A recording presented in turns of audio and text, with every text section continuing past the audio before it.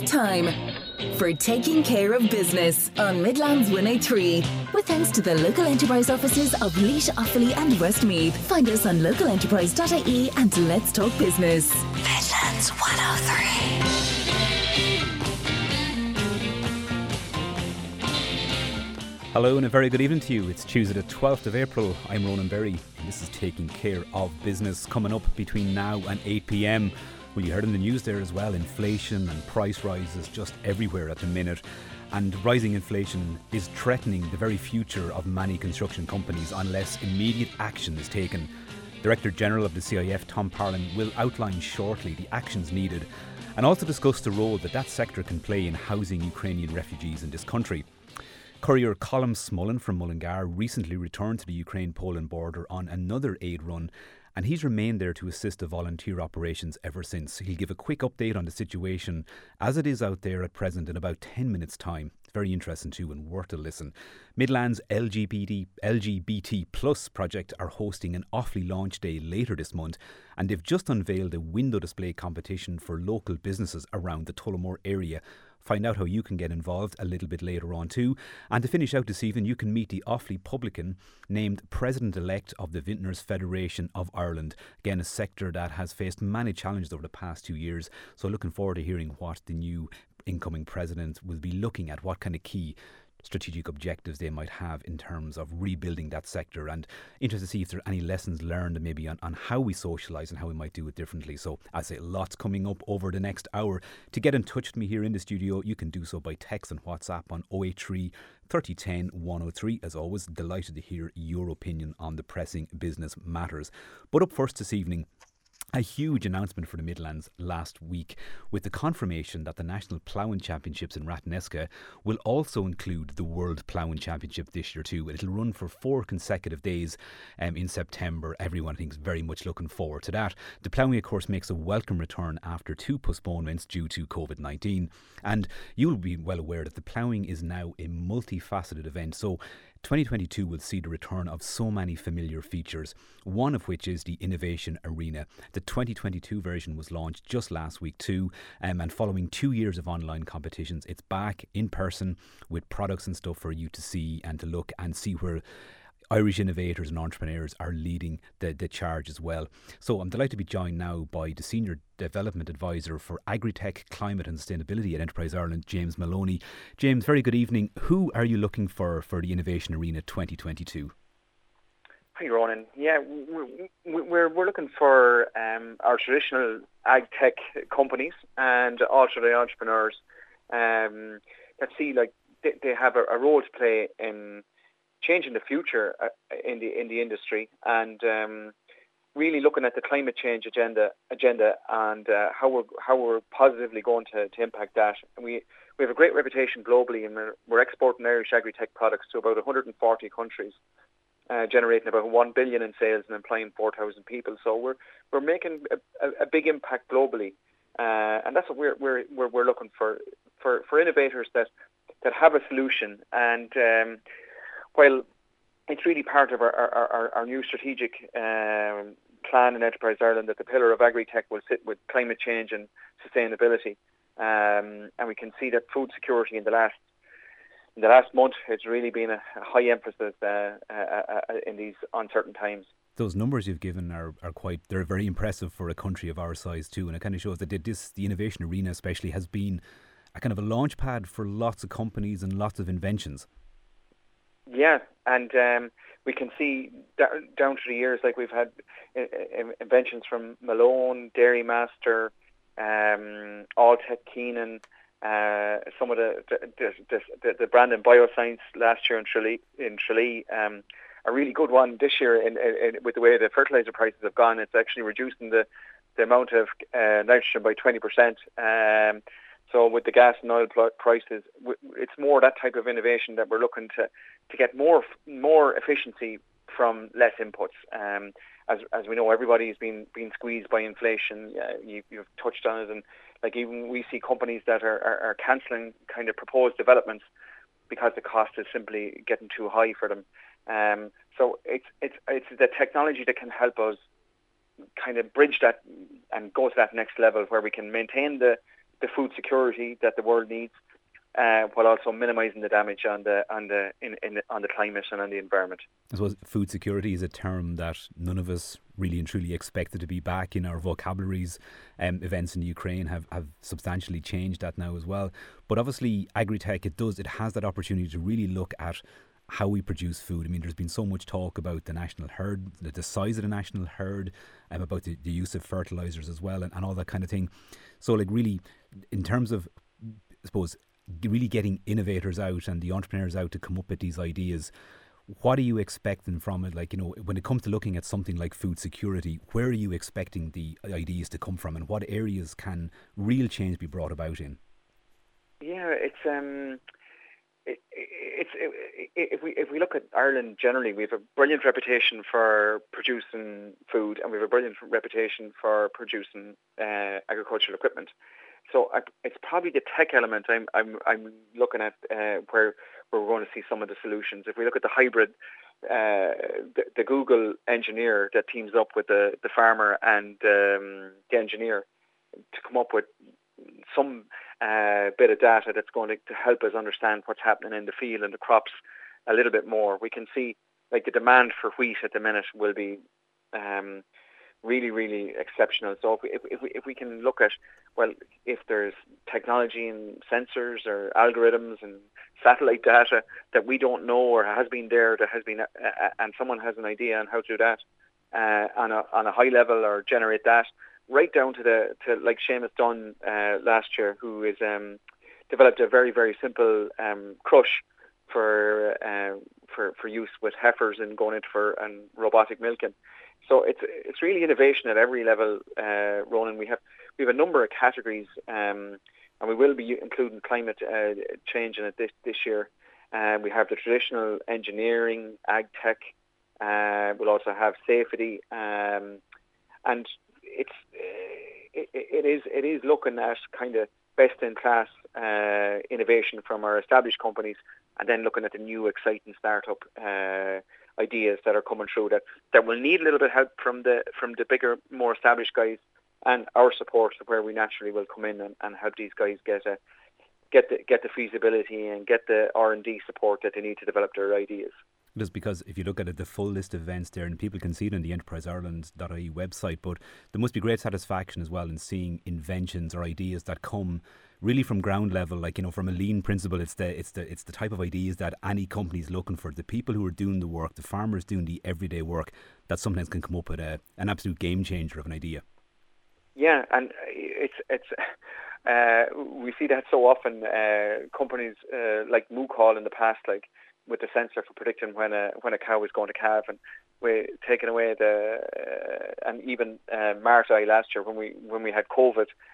This company pivoted straight into live online mart bidding, and if you were to tell my dad years ago that we were going to buy cattle without ever going to a mart, he'd look at you and say that you were absolutely not going to happen. But we look at these guys and their ability to react and implement these solutions when pushed on it. It's really satisfying to see it, and it's solutions that are down solved at that level, that are filtering up through the ecosystem, that really give a great deal of satisfaction, both to the founder and the inventor, and to the people and the staff in Enterprise Ireland that support them. Well, if Irish companies are exporting agri-tech products to over 140 countries, we're definitely doing something right. So it's really, we'll all be watching with bated breath to see what's revealed in September in Rathneska. But for now, James, thank you so much for coming on this evening. Thanks, Ronan. And if you want to find out more about that, I said .ie earlier, it's actually .com, enterprise-ireland.com. Look up their events section there and you'll find out all the information you need about the innovation arena, and the various entry forms, the criteria as well, plus all the categories that you can win in. There's a lot of them there. And as James said, there will be more added around climate change and sustainability there too. Wow, 140 countries though, over 1.4 billion per annum. It's fantastic figures, and one that is set to grow, I would say too. So stay tuned. After a break, you're going to hear from Colm Smullen, the courier, as he is at the minute out on the Ukraine-Poland border. He's remained there for the last 12 days, just doing some voluntary work, along with his 14-year-old son, Dara. That's coming up straight after this break. Coming up soon, the rising inflation in the construction sector is putting huge pressure pressure on many construction companies, particularly those involved in public works contracts. Tom Parlin of the CIF will be along shortly to discuss that. And also you're going to hear from a local LGBT plus group who are about to launch in Offaly in the coming weeks. They did so in Laois last year. It's now Offaly's turn, so that's coming up very shortly. But first I want to cast your mind back to around the 15th of March. Colm Smullen of Smullen Couriers in Mullingar had just returned to Ireland following a run to the Polish-Ukraine border in order to deliver some essential supplies. Well, Colm, he first went back in March, he went back again on the 2nd of April, and he's remained there ever since as a volunteer on the ground. His 14-year-old son Dara is there with him too. So what compelled Colm to stay this time, and what is it like witnessing the growing humanitarian crisis? Well, I spoke to Colm via Zoom at around 5 p.m. today to find out. Yeah, basically we went back out to the same village with another van out of medical aid, and we delivered that to that village, and which they forwarded into Ukraine the following day. But we moved down into where it's about 2 hours more down to can't even pronounce the name of the place. Prezem, Prismel or something like that. It's to a former Tesco's building that was taken over by the government to use as a refugee centre for figuring out where people are going and for feeding them when they come across the border. It's only about 10 minutes from the border. You can drive it, no problem, and right down to the border and look over it at the end. But tired, weary people are arriving here and they need to be fed. So they could arrive here all day long in buses. They could arrive in the middle of the night in cars. Like I drove down the other night to the border and just random people with maybe 5 or 6 kids just come walking out. It can take 5 hours. When they get through the Ukrainian checkpoint, there's a no man's land in between that and the Polish one. And that's where the big problem is. They end up 400 and 500 people standing shoulder to shoulder in a queue. I've just been talking to someone who was at the border there the other day. Said to stand for the 4 or 5 hours queued in this no man's land, waiting to go through the Polish checkpoint. And there's not even a toilet. So the girl was telling me that when they need to go to the toilet, they have to run back to the beginning of the queue and go to the toilet, and then have to stay at that end. They can't come back up the queue. So basically people stay in the queue for 5 hours. So they eventually get here anyway, absolutely exhausted, and they're given a bed here overnight, and then to figure out where they're going. But basically we came down here anyway to give Joe from Dublin some money he's paying for the flights and flights and luggage and all that for people. So we came down to give him some money that we had risen. It ended up around 5,000 we gave him. But we came down just to do that and look around, but we're here maybe 8-9 days now at this stage. Just looking in whatever has to be done. What kind of jobs or tasks are you doing there? Well, today I've myself and another Irish guy from Kilkenny has done everything from emptying bins to mopping up kids' vomit all over the place. And then you could be like, now we're in there dishing out pancakes for some Swiss guys. They're outside in the yard just cooking pancakes as fast as they can cook them. And Dara's in there, and I was doing it as well until you set this up. But then you can be making up beds, dismantling beds. You could be sitting beside Joe trying to figure out for people what Ireland's about. Is it a good option for them to go to? There's not a mad amount of people wanting to go to Ireland because it's so much handier to go to Poland and Germany and that by train and bus. And then if they want to go back to Ukraine in a few months when this is over, hopefully they can just tip back. But the people who are going to Ireland are the people that want to go to relations that's there already. Or like the reason there was a couple that wanted to go to Ireland purely because the elderly woman's cancer treatment stopped a month ago, and she wanted to get to Ireland to her daughter, where she could get her treatment again. So from the time she sat down at the desk here, we had her 3 hours from that. We had her sorted with tickets, and we had her in the airport. The airport's 2 hours away. It's horrible when you think that she's had to undergo all that queuing and that movement across borders as well. I suppose It's understandable why people might want to relocate to countries closer at hand. Now, we know there's a huge effort taking place here, but you mentioned there just in that piece around vomit, and that's a huge issue that people probably mightn't be aware of, that because there's gatherings of people and lack of sanitary facilities and the months they've spent or the weeks they've spent moving, it's causing a lot of issues in terms of spread of disease and viruses. Mm. Yeah, definitely, and it's not as viruses. It's things like hair lice. Like there was an outbreak of hair lice in the room with 400 or 500 beds yesterday. So that meant that the guys, Dara and the guys, had to bag up every bit of bedding, pillows, and there's a shortage of pillows here the whole time, a shortage in bedding. So they bag up everything and put it outside and leave it there for a couple of days. I think you can use it again eventually when the lice has died, and clean it as well. But that resulted in random guys like me. I didn't do it now yesterday, I wasn't around, but random guys, volunteers, just going across the road to their version of Lidl or Aldi and just filling a van full of blankets and pillows and back in and dish them out, take out the wrapper, and they were used last night. So it's like, the thing I can't get over here is, as I said to somebody here yesterday, a gang of guys that are here could open up the biggest hotel in the world at the moment and run it, because it's been ran 100% by volunteers. Like, everyone here is a volunteer. Everybody. Like, even the food, it's called World Central Kitchen to do all the food. It's all free. You mentioned there about bedding and stuff like that. So what are you seeing there on the ground in Poland, as well as the bedding? What are people really in need of, or the volunteers most looking for? More volunteers, the whole thing. Because like, I'm leaving tomorrow to go home, and like, it is kind of working out, because every day you come here, there's a new class of volunteers, whether from, like, Dara's working with young lads, 13, 14 years of age here, and Dara's only 14 himself. Like, there is people coming over with their kids, and it's the best thing that you could ever do for a child, to let them see what it's like, you know. What's it like dealing with the human stories, Colin? You're seeing these cases. You mentioned the woman who'd had to forego a month's cancer treatment. What's it like when you deal with the real human stories there that a lot of us only see news headlines about?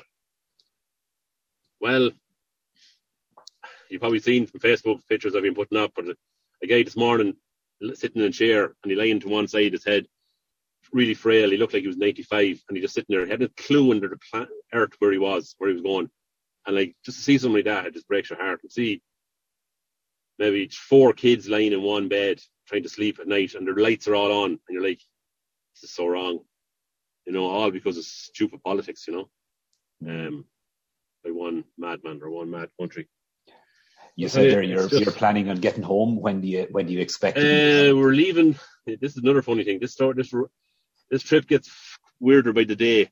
I'm leaving here tomorrow morning at 7:00. I'm now bringing 4 dogs, a cat, I think, or 2 cats, and the best part is 2 pet rats.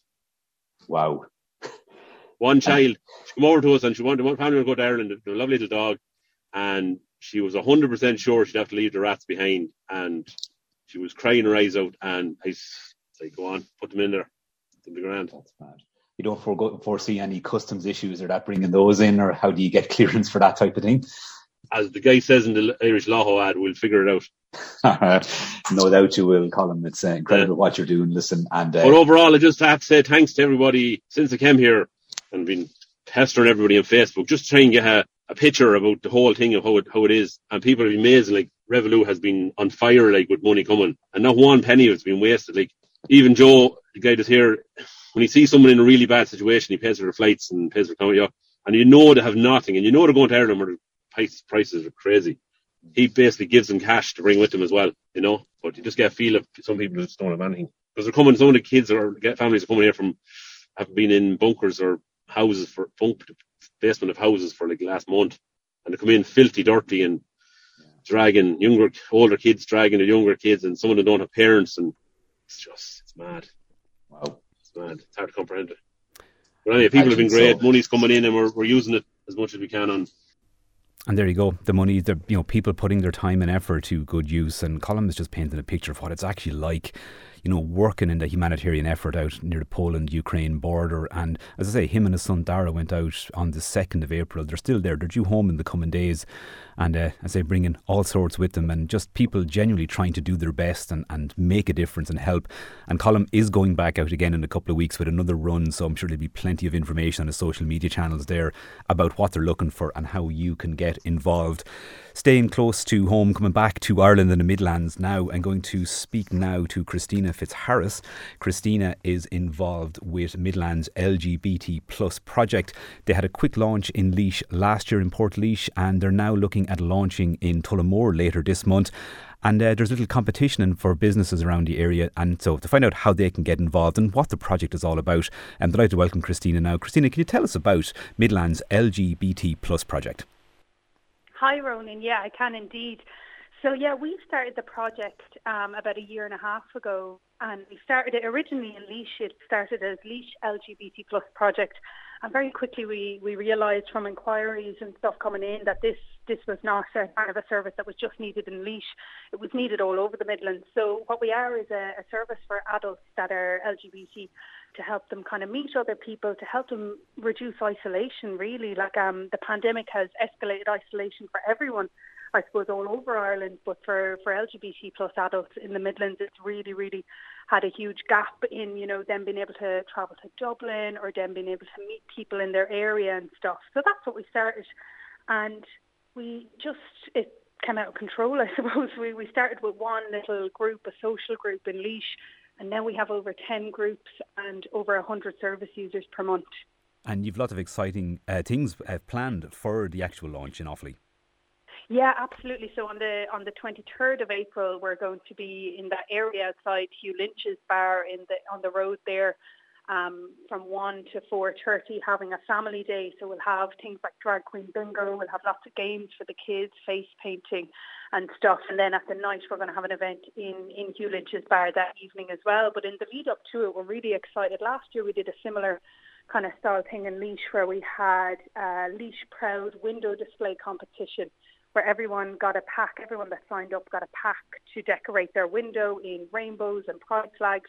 And it really, it turned the town into this beautiful big rainbow for a week before our launch in Laois. And we're doing the same in Tullamore over the next week or two now in the lead up to the event. And when you come to judge it, what are you looking for in particular? Yeah, so we're looking for really who gets the most creative, because everyone gets the same pack. Now, obviously, people can add to it and do different things. Some of the things we love to see is people like paint on their window, and they get their window markers out and they paint little pride flags and different things. And it really just brightens up the whole town. And I suppose some people, like the library, sent me in some images today.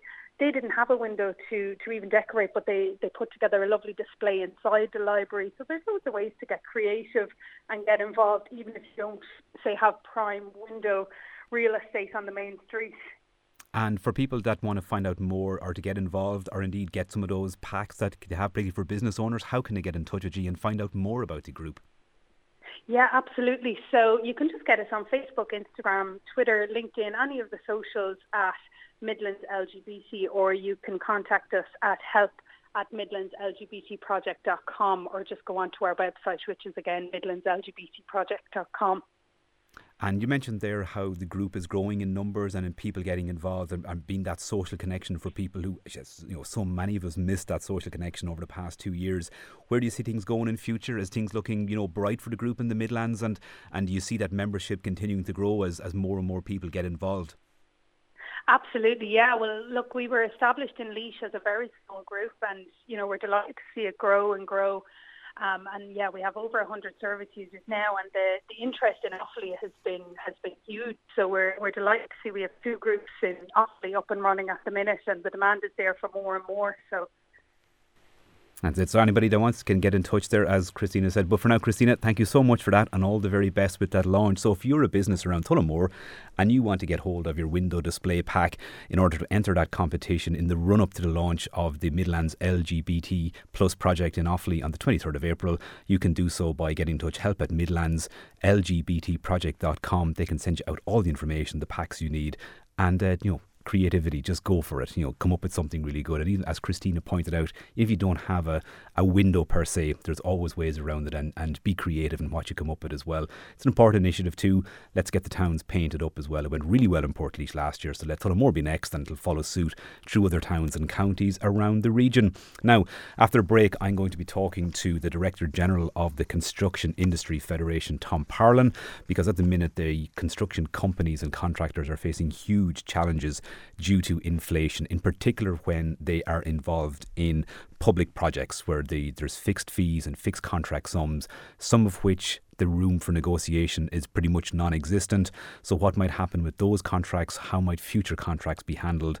And what action needs to be taken at government level in order to ensure that construction companies don't go to the wall because of this crisis. That's coming up straight after this break. Still to come this evening, the Offaly man who has been selected as President-elect of the Vintners Federation of Ireland. He'll be along to talk about his plans and ambitions and just talk about the sector as it emerges from a post-COVID into a post-COVID world and see what the future for the sector holds. But now, first I'm going to go to another famous Offaly man, and it's to discuss all things around the construction sector and particularly inflation and price rises. Now, some of this goes back a number of years to Brexit and the initial challenges it threw up.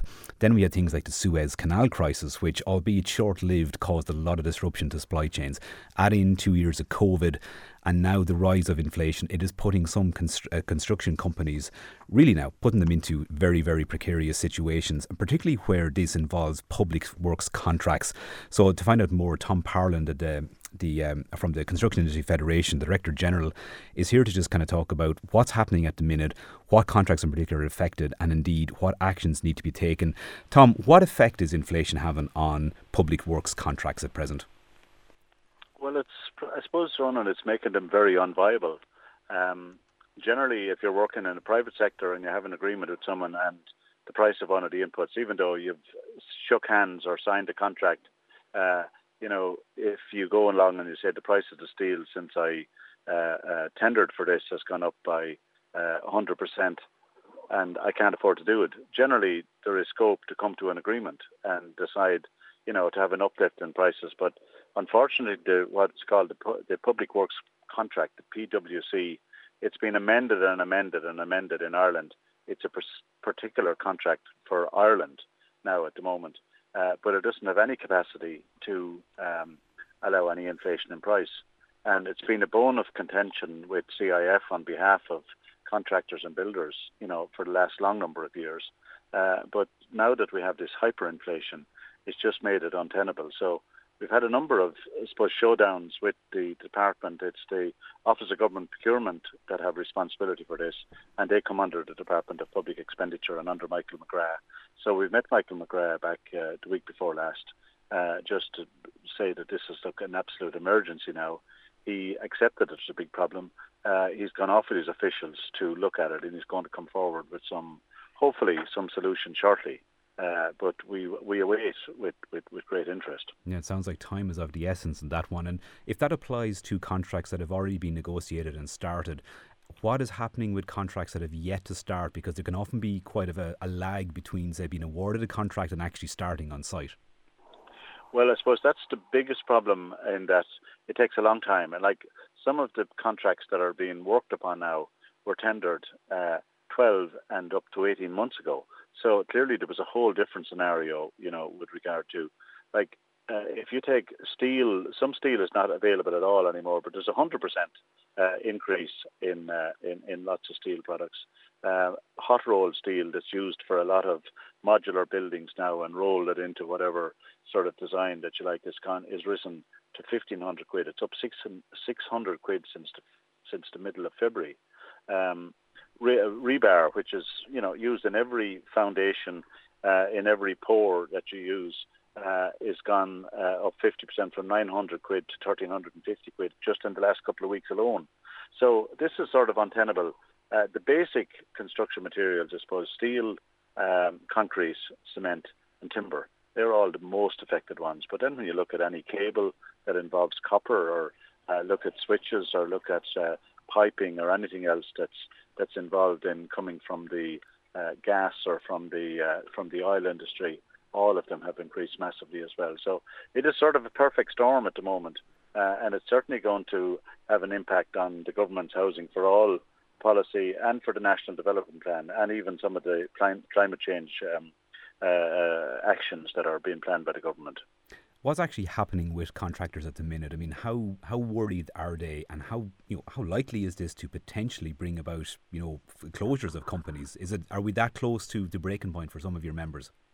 Well, we've had one major problem already with Roadbridge have gone into receivership, a massive turnover company around for a long, long time, doing a lot of public works contracts and so on.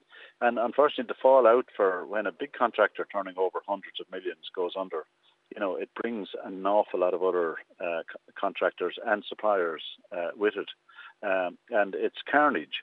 So unfortunately, at the moment, there's a lot of rumour circulating around about different companies.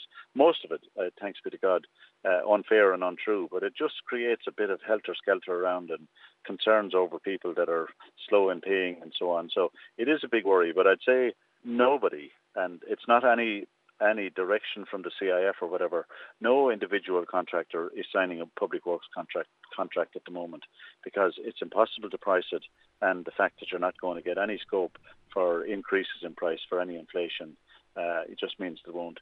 Generally, other contracts, like this doesn't happen in the UK or across the continent, what's called a PVC, a price variation clause.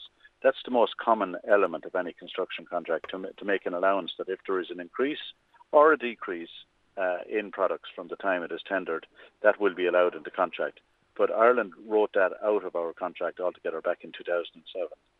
Yeah, you would imagine there would be some special mechanism within it that if inflation hits a certain level, like you refer to it as hyperinflation, that it would automatically kick in. Is this likely now to cause that stagnation and to take some of the heat out of the industry? And again, you mentioned there earlier, like from a housing perspective, there's a huge shortage of housing and has been for about a decade now. Is that just going to further delay the delivery of the housing units that are so badly needed? Well, I think it will now. I suppose the promise of something is probably keeping some people going. But the announcement from the minister can't come quick enough to give a bit of comfort to people, because there's a massive lot of housing projects underway to try and deal with the existing national housing crisis that we have. And then on top of that, now we have a new pressure coming on, and that Ireland has an obligation to house 2% of the entire Ukrainian refugees. That's our percentage across Europe. And we had a meeting with Minister O'Brien yesterday. He said there's about 500 refugees per day coming in.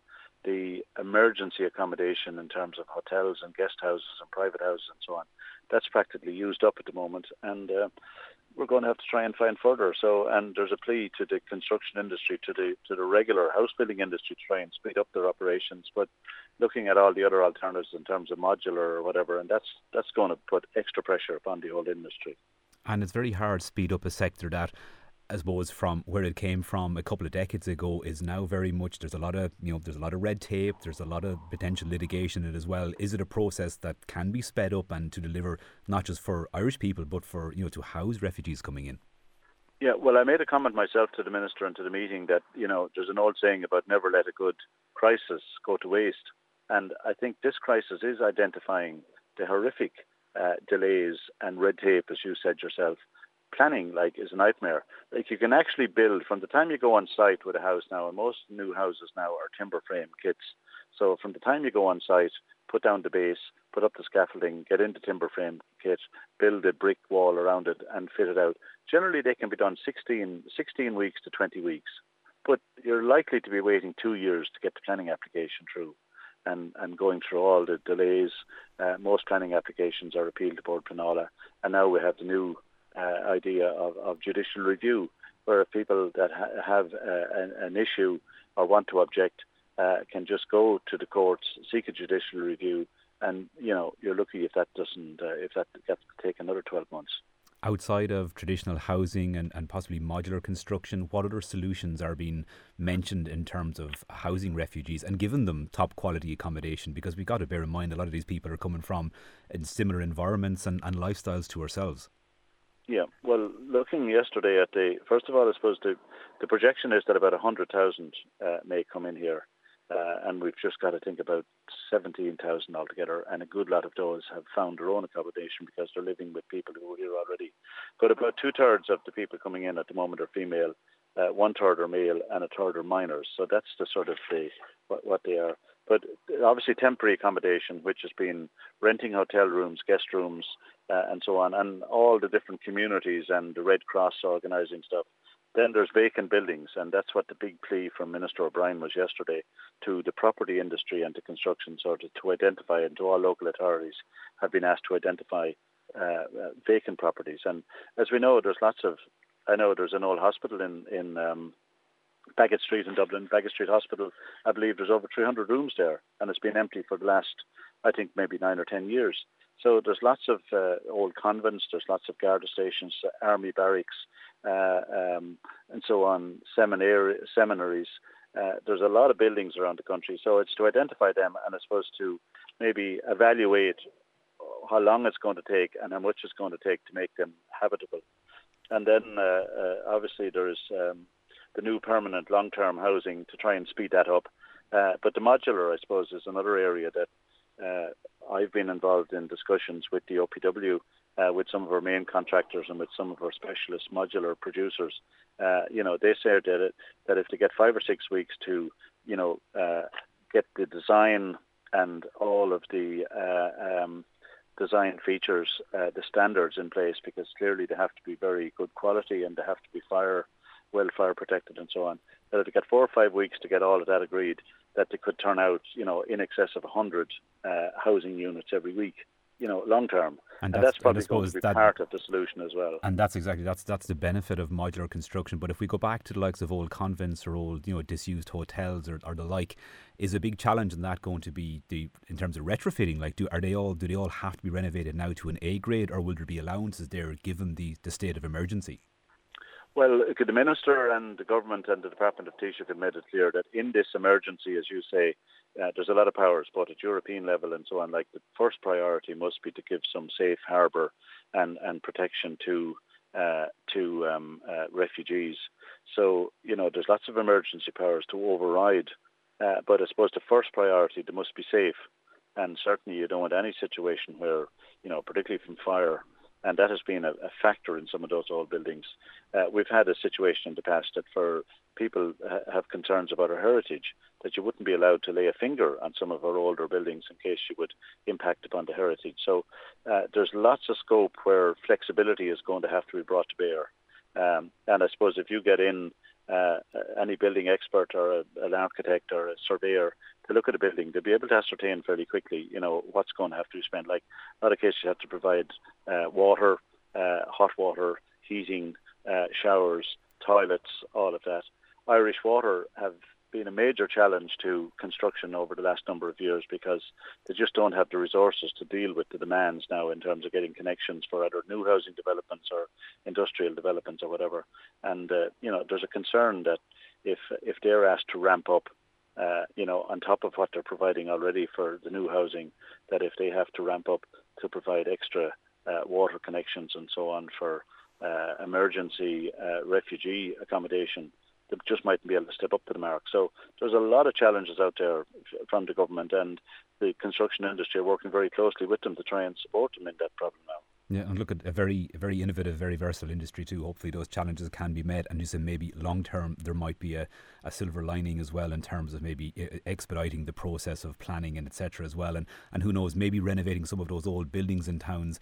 It may put them in a position to be used as remote working hubs or innovation centres eventually. So look, we'll hold out hope. Yeah. But for Ronan, in most country towns and villages, the town centres are vacant, or at least the upstairs part of them are. And that's been, regulation hasn't allowed it, fire safety precautions, an awful lot of that.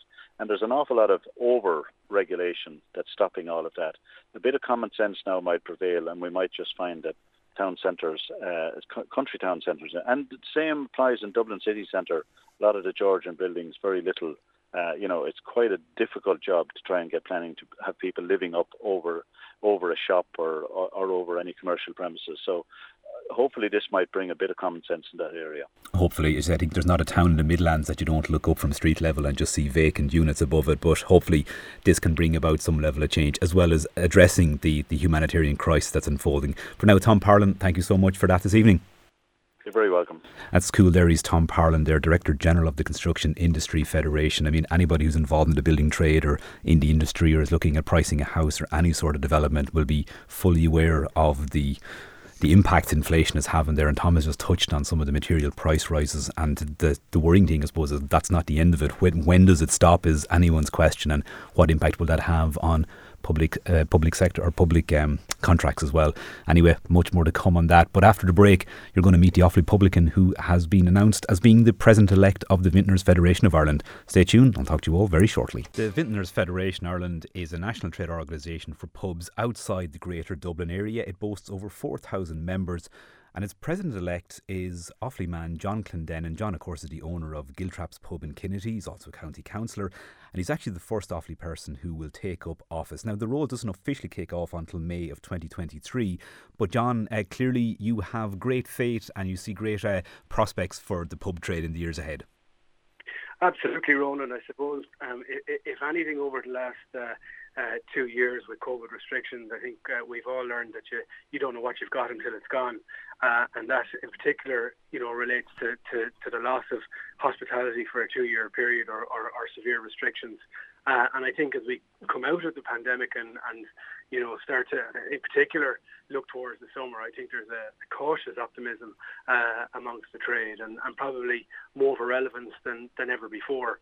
And I think our challenge now as a federation is to ensure that we remain relevant and that we continue to see innovation being introduced to the business. And if you look at where the trade was 30 years ago in terms of pubs across Ireland, generally speaking, it was about a pint and that was it. Whereas, today, well over half the pubs in the country are selling food. A large percentage have accommodation attached, and there's been a whole host of different measures of diversity and innovation in terms of product offering to ensure that the sector remains relevant. And in such a marketplace today where there's such competition for the people to spend their disposable income, it is a challenge, and there is challenges on the horizon as well.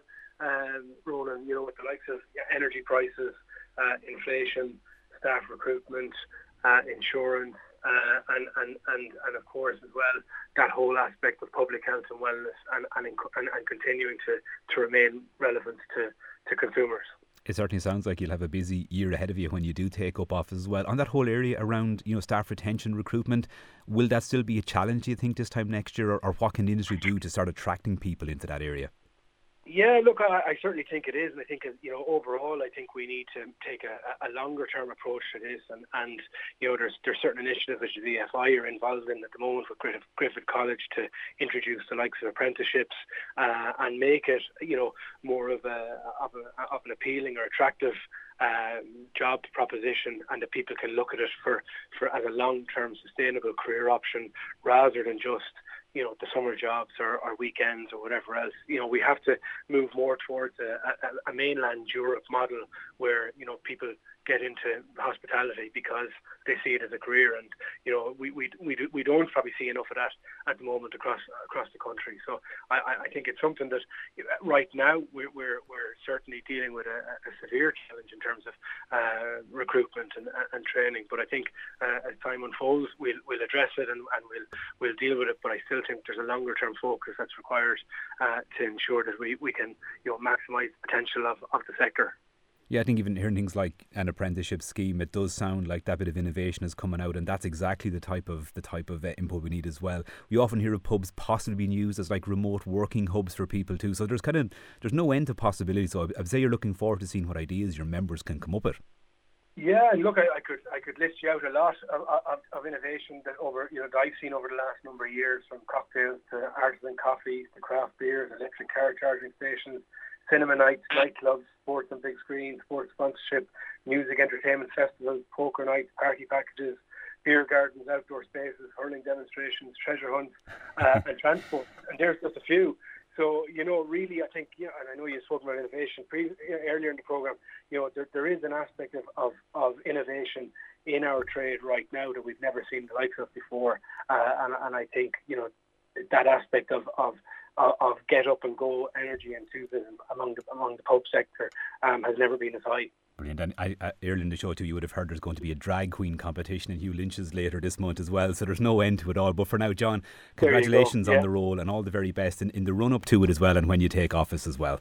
That's thank you very much. John Clendenin there from Giltraps Pub, the first Offaly man to be elected, or to be president-elect of the Vintners Federation of Ireland. So I told you there was lots going to happen between 7 and 8 o'clock tonight. Well, lots has happened, and I'm pretty much out of time for now, as usual, says you. But anyway, thank you as always for listening. Thank you for your texts as well. Some people have texted in there with some messages of support for Colm Smullen out in Poland. We'll pass those messages on to him as well and keep you informed as all the work he's doing out there. Stay safe. Talk to you all next week at 7 p.m. Taking care Care of Business returns next Tuesday at 7 p.m. with the local enterprise offices of Laois, Offaly and Westmeath. Find us on localenterprise.ie and let's talk business.